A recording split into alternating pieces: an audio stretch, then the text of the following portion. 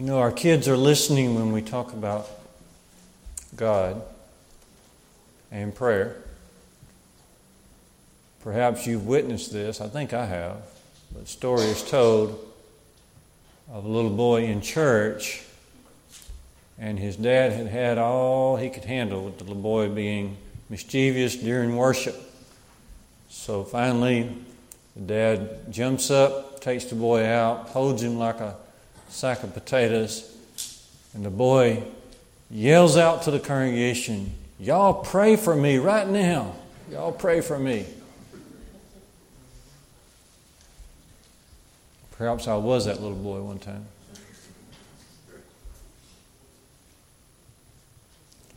The little boy was at home being bad. His mother finally sent him to his room. A little while later, he came out and he told his mother, he said, "I thought about what I did and I prayed to God about it." She said, "Good. Did you ask God to help you be good?" He said, "No, I asked Him to help you put up with me better." That's a pretty good prayer. I ask Him to help you put up with me better. There's an old story about an old western town that had no alcohol, been dry for so long. The man moves in and builds a tavern. The church in town has an all-night prayer service. Just so happens the next day, lightning struck the tavern and burned it down. And the tavern owner sued the church, claiming that their prayers caused his business to burn down. The church got a lawyer and went to court with him, opposing what he said. And the judge, after he initially reviewed the case, he said, "Here's what I find. The tavern owner believes in prayer more than the Christians do."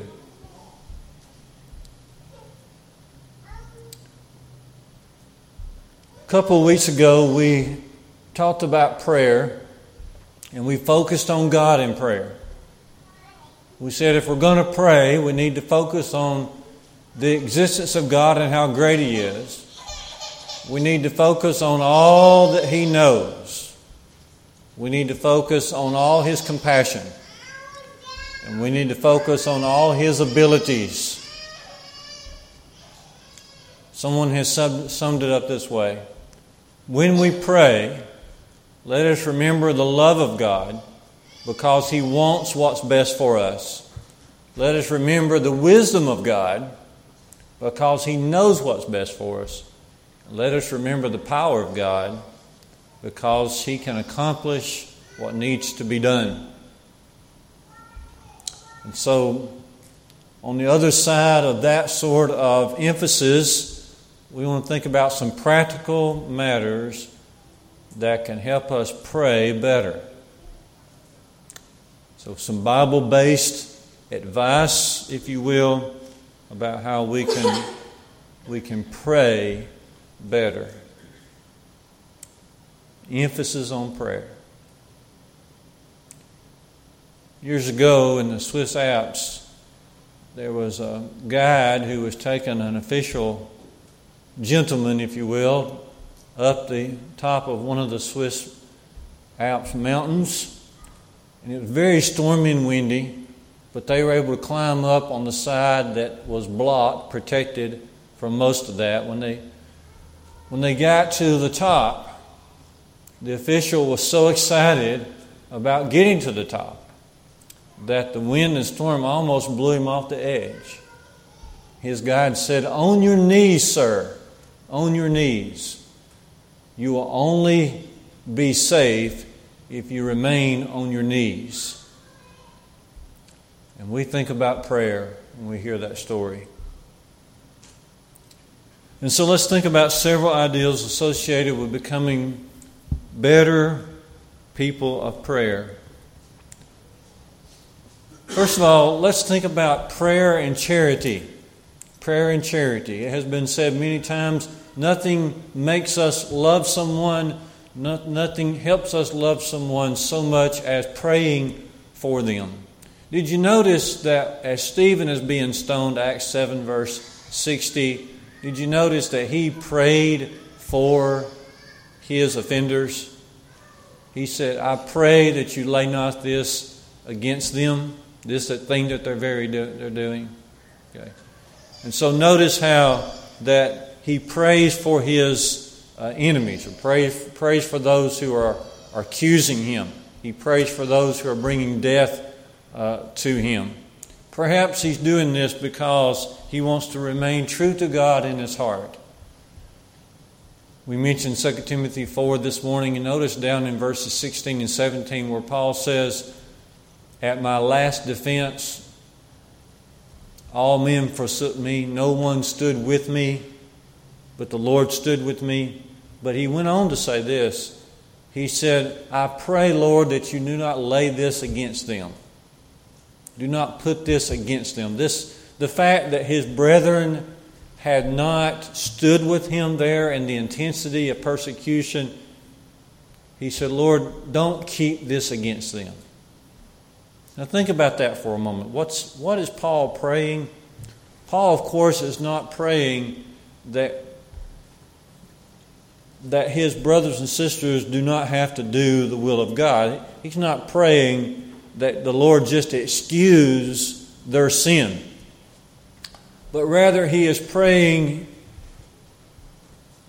understanding that at times we all become weak, don't we? I believe that's what Paul is recognizing here. I think this is what is in Paul's heart. He's recognizing that with the intensity of the persecution, he could look into their lives. He could put himself where they would be, and he could understand, not condone, but he could understand why they would grow weak at that moment in their lives. And he prays in regard to their weakness, even though they did not come to his defense. But the truth is that the more we pray for someone, then the greater love we're going to have for them. That is one of the great secrets of loving people. It is very difficult to have bitterness or to have anger. It's very difficult to have any sort of hostility toward anyone if we are continuing to pray for them, because as we are praying for them, we're incorporating the view of God on all matters. And we know that God wants everyone to be in heaven. We know the process of how God changes hearts. We know how patient God is. And so we are praying for that person with God in mind. Secondly, as we think about prayer this evening, let's think about praying early. Praying early in the day. Early in the day. It's been said that he who runs from God in the morning will have a hard time finding him during any time of the rest of the day. The Bible encourages us to get a good start with God in the morning. Let me give you some verses without us reading them. Let me give you some verses from the book of Psalms. Psalm number 5, verse 3.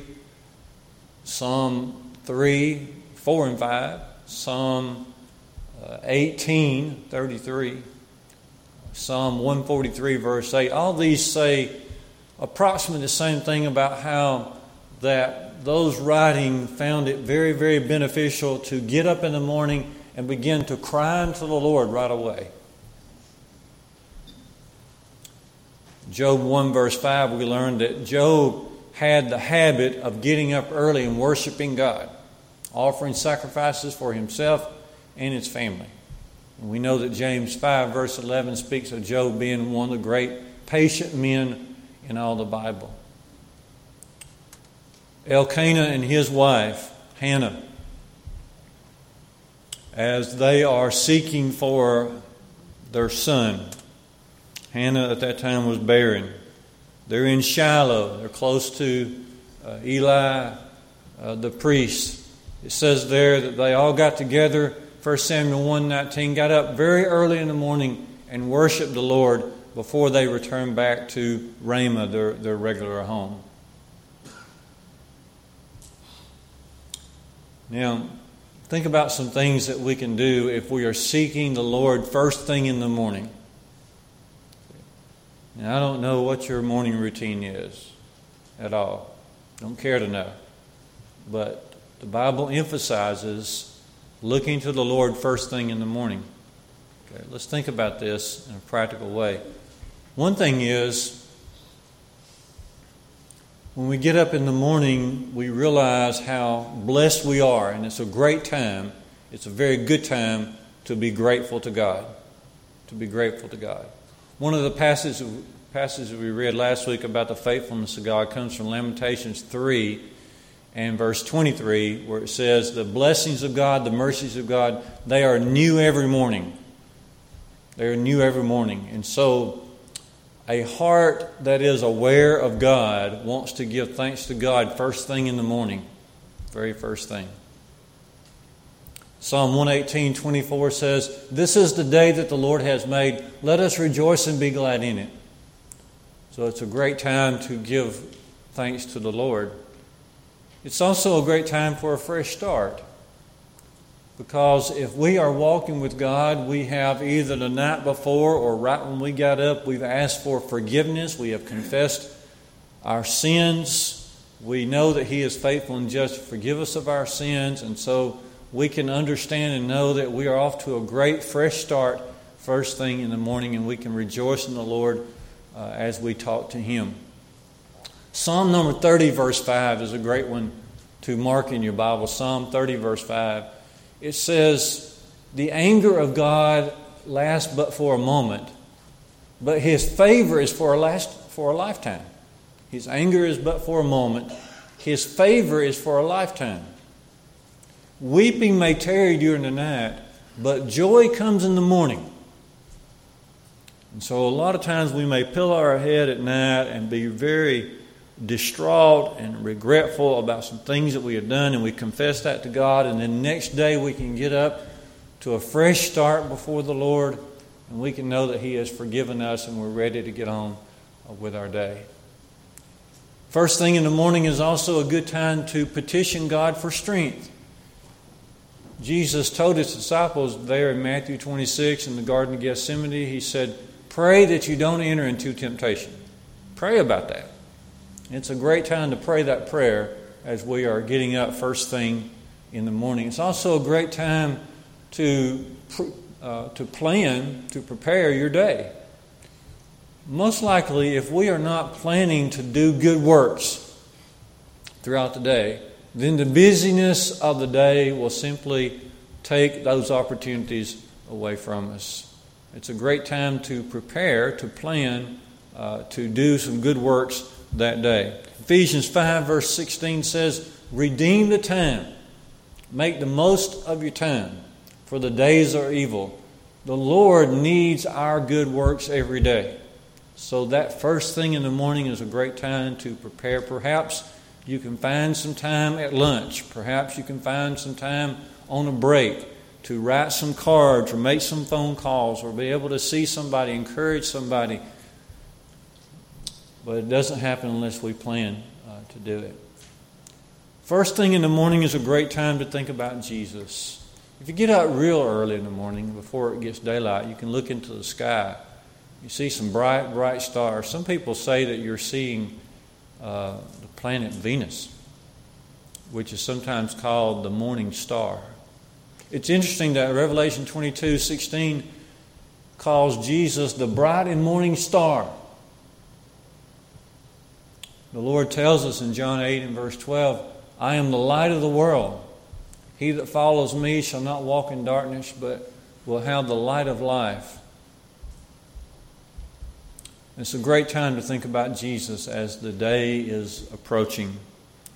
And so as we think about prayer, we need to remind ourselves that praying can help us to be more charitable. It can help us to love others.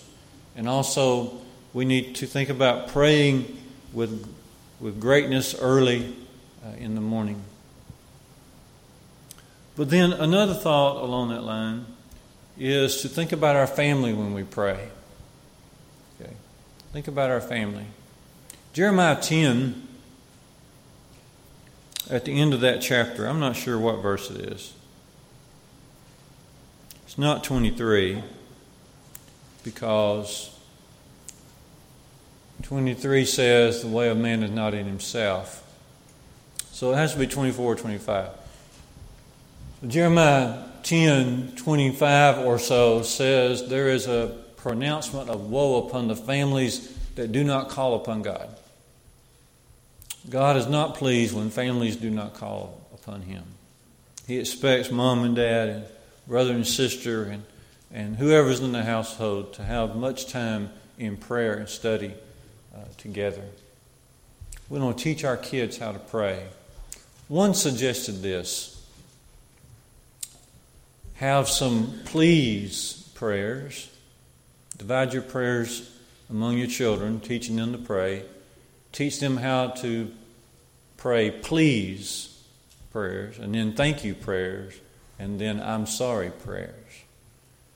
And that's an excellent way to get your children off to a good start in developing their own prayer life. Okay. Philippians 4, 6 and 7 talks about being anxious for nothing, but in everything through prayer and supplication, let your requests be made known to God, and do this with thanksgiving. So definitely we want our children to learn how to make their requests be known to God. What's on their hearts? What do they desire from God? Knowing that He is the giver of all things. But then also that they learn to thank Him. So the please prayers and the thank you prayers, and then when they do something bad, to learn to be in the habit of going to God and saying, I'm sorry. And so charity can help us pray. And then also thinking about our family can help us pray. Getting up early in the morning can help us to pray. Let's think about the next part in prayer, and that is, how frequent do you pray? The frequency of prayer. I think I heard some folks from Austinville one time tell this story about in an African village where the gospel had gone. Several of the people had been converted, and they took it very seriously. In fact, took it so seriously they created out in the jungle just a little way from their houses, they created places of prayer, little huts, individual places of prayer. Or it might not even be a hut, just maybe just a gathering in the woods. But each one of them who were converted would have their little special place of prayer, and then they would wear a path out to the place of prayer. And then as it goes with human beings, some people would become faint in their prayer habit, and grass would start growing because they're not keeping their path worn, so grass starts growing in their path. And the way to come up and to admonish your brother would be, hey, I see there's grass growing on your path. And that's all you had to say, because they would know, he knows that I'm not praying like I used to. Okay. But just think about that, the frequency of it. The frequency of it. Do we have a well-worn path in prayer? Is it constant? Is it constant? We know 1 Thessalonians 5 teaches us to pray without ceasing. Colossians 4, 2 through 4 says we ought to be continuing in prayer. It's certainly true that it is good for us, even when we're not praying, to have a mindset that could easily stop and pray. But that mindset is not a substitute for actual prayer. God wants us actually praying with a great deal of effort. I was thinking about that song that we're going to have for our invitation, Nothing But the Blood. Nothing but the blood. Because Jesus has done what He has done for us, then we have this opportunity to pray. Hebrews 4, 14 and 16 teaches that Jesus has passed through the heavens, it says there. So let us hold fast our confession, He being the Son of God. let us hold fast our confession there, Hebrews 4:14. And then verse 15 says, we do not have a high priest who cannot be touched with the feeling of our infirmities, but one who was in all points tempted like as we are, yet without sin. And then verse 16, let us therefore come boldly to the throne of grace, that we may find help to help us in the time of need. And the Lord wants to hear from us. 1 Peter 3:10 through 12 talks about how the Lord's ears are open unto our prayers, and His eyes are upon the righteous, and His ears are open unto our supplication and to our prayers. And so we need to think about the frequency of it. Just how often do we pray? And not only the frequency of it, but we need to think about hostility in our world as we think about prayer. So I want you to follow me here. Okay. Prayer can help us in our charity, in our love toward others. Prayer can be encouraged if we think about calling on the Lord first thing in the morning, getting up way early to be able to call upon Him and petition Him. And then think about how important prayer is for our families. And think about how important it is to be frequent and regular in our prayers. But then, more than that, I want us to think about how important it is to pray because we know there's hostility in the world. We mentioned this morning that persecution is a real thing, and it is. But the way we counter that oftentimes is through prayer. The world can reject the message of Jesus. The world can despise us personally, but they are helpless against our prayers. Look over to Ephesians 6 with me for just a minute in your Bibles. Ephesians 6, as Paul lays out the armor for war. And you recall this, Ephesians 6 verses 10 through 18. He talks about putting on the breastplate of righteousness and the shield of faith. He talks about putting on the helmet of salvation and take the sword of the Spirit, which is the Word of God, having your loins girt about with truth, and having your feet shod with the preparation of the gospel of peace. And he says all of that to get us ready for a world of hostility. But then he also adds prayer here. If you look at Ephesians 6, beginning in verse 18, he says, praying at all times in the Spirit with all prayer and supplication, to that end keep alert with all your perseverance, making supplication for all the saints, and also for me, that words may be given to me in opening up my mouth boldly to proclaim the mystery of the gospel. I hope we understand how important prayer is in that proclamation of the gospel and teaching the Word of God. It's a lot like the furnace that would heat a house. What is the furnace for the church? It's the prayers of the saints. It's the prayers. And let me encourage us that we will pray for the sowing of the seed of the gospel. That we will pray about that. How many of you prayed yesterday? Just think about that. How many of you got up yesterday morning and prayed? Why would you pray about sowing the seed yesterday morning? Does anybody know? Does anybody know why you'd be praying for the sowing of the seed? Okay. We're having a brotherhood-wide door hanging. Okay, all we did here in our area was not really knocking on doors, just hanging bags. Many of you helped put those together, but sowing the seed. Sowing the seed. Do you believe that prayer would help in that regard? Do you think that would help at all? Is there any harm in calling upon the power of God and His great providence to take these materials, which we know are sound according to the New Testament doctrines and New Testament presentations? We know these materials. Is there any harm in praying about that? And see, Paul says, I need your prayers. I need all your supplications. I need you doing this day and night because I'm opening up my mouth to proclaim.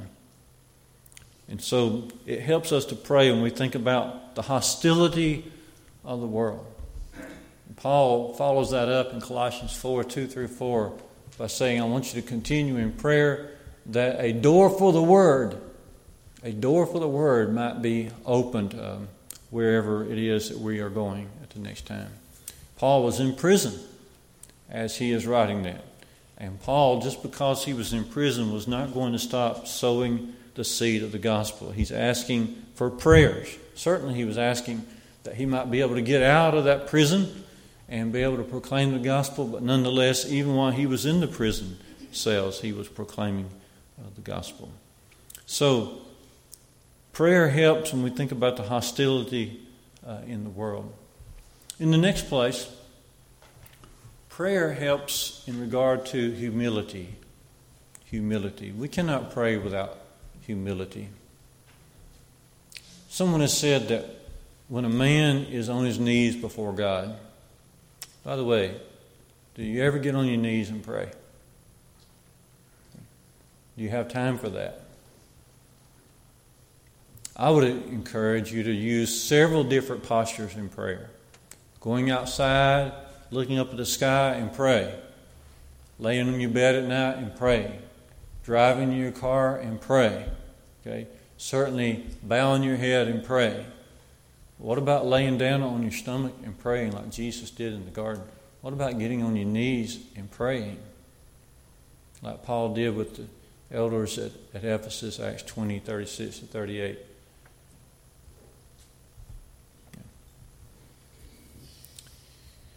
So when a man is on his knees before God, there he is, and he is nothing more. When a man is on his knees before God, someone has said, that he is, and he is nothing more. In other words, when we are before God in prayer, we are able to see ourselves as never before. We see how we are truly before God. We have nothing. It is just us and God. As Paul says in 1 Corinthians 3, as he's talking about sowing the seed, he said, He that plants is nothing. He that waters is nothing. God gives the increase. We ought to see that as we sow the seed, and we certainly ought to see it as we are bowing before our Lord. There's nothing like prayer that brings humility. Peter says in 1 Peter 5, verse 7, that we ought to be casting all of our care upon the Lord because He cares for us. But leading up to verse 7 there in 1 Peter 5, he says we ought to be submitting ourselves and clothing ourselves with humility. Clothing ourselves with humility. May our learning of Scripture and may the obtaining of knowledge that we think we have, may it never create any sort of pride in our hearts. There ought to be a dependency upon God and a humility before God as we pray, but also in all of life. So we think about the humility that ought to be before God. And then, what about the intensity? The intensity. A couple of generations back, I forget what preacher was talking about this. It might have just been Martin Luther. But anyway, we've all had this experience. You've got a puppy dog and you're sitting there at the table and you're eating.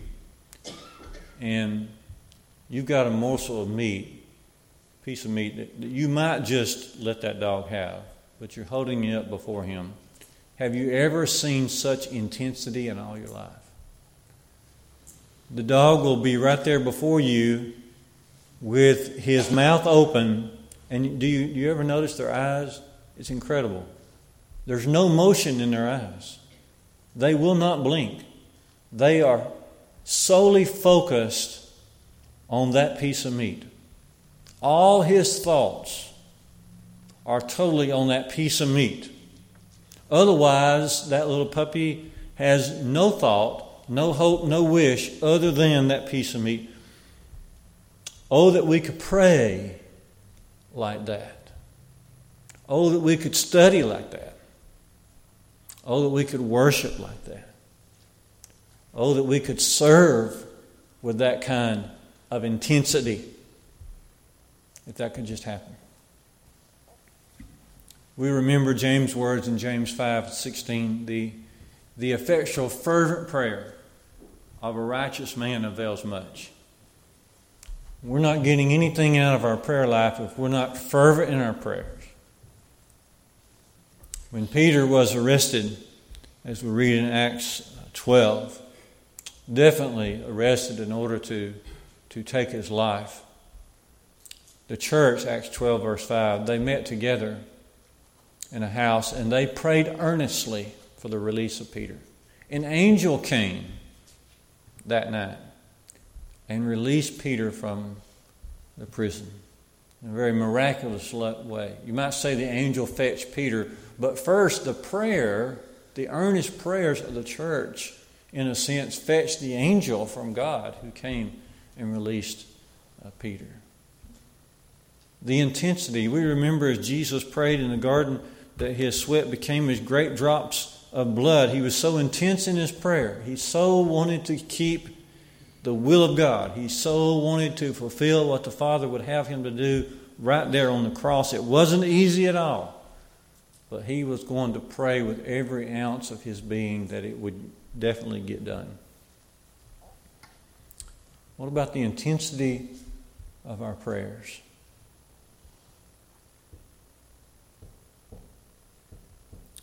And then we also need to think about the sincerity of our prayers.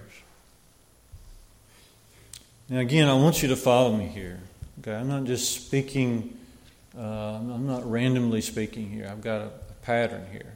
Okay, and I've tried to go in alphabetical order. Okay. So I started with C, charity. And then I went to E, early in the morning. Okay. Then I went to F, we need to pray with our families. Okay. And then we need to pray with a great deal of frequency. Then we went to H. Okay. We need to pray because there's hostility in the world. We need to pray with a great deal of humility. And then we went to I. We need to pray with intensity. And then finally this evening, we're going to pray sincerely. Sincerely. We're not just praying with a sense of duty to be able to say, yes, I pray. But no, we want to come to God with all our heart. It'd be better to have heart without words than to have words without heart. We read about that, don't we? In 1 Samuel 1, as Hannah prayed about having a son so that she could give him to the Lord, Eli noticed her. She's moving her lips, but he's not hearing anything. She's not drunk, Eli, but rather she is fervently praying to the Lord. And he's not hearing her words, but she's got the heart for God. Now, Jesus talked about having words without heart in Matthew 6 as he rebukes the Pharisees. They loved to stand on the corners of the street. They loved to stand in certain places in the synagogue so people could hear them pray. They would repeat themselves and repeat themselves and repeat themselves. Their heart wasn't in it. He called that vain repetitions. Vain repetitions. He said, you need to go home, go to your closet, and pray. The Father who sees in secret will reward you openly. But if you continue this vain repetition, if you continue to pray, just to be able to say, hey, I prayed, and mark that off my list, then you already have your reward, but it's not coming from God. So we need to pray sincerely. Sincerely. Well, I wanted to share with you some thoughts that I think will help us to be better servants of prayer, better prayer warriors.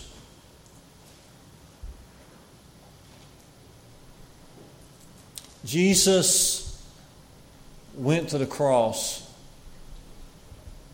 And He was anxious to do it for us.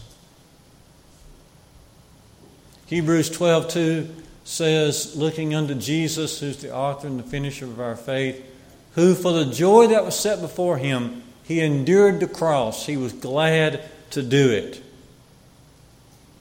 He went to the cross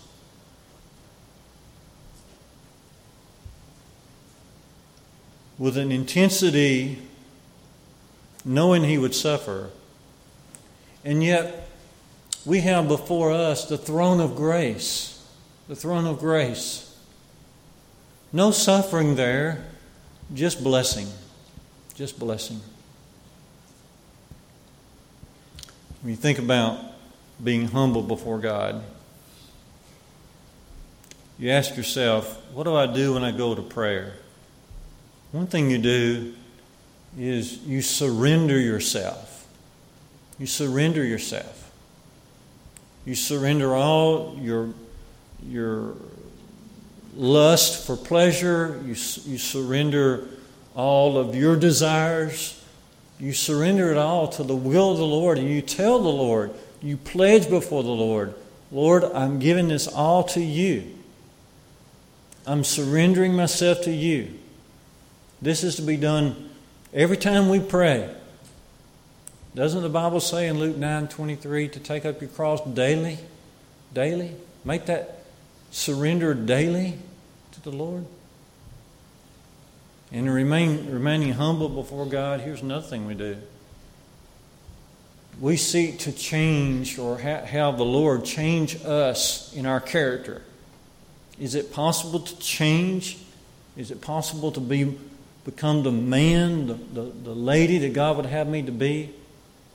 We ask God to change us, to be more like Him, to be who He wants us to be. Many people pray to God and say, change my circumstances. Change my circumstances. But what God really wants us to do is to come to Him and ask Him to help us to change, to be more like Him. Matthew 6 makes it clear, Jesus does, that God already knows what our needs are. He already knows what our circumstances are. Then why pray? Because prayer is more for us than it is about our circumstances. It's more about change in us than it is what God knows or what He doesn't know or what He cares to know. The Lord knows it all. It's all about our surrendering to His will. And we would love to assist each other, to assist anyone who has that desire this evening to come home to the Lord. In simple obedience, come home, come back to the Lord as you make requests for forgiveness. We stand ready to assist you this evening. Won't you come right now as we stand together, as we sing, Brother Paul.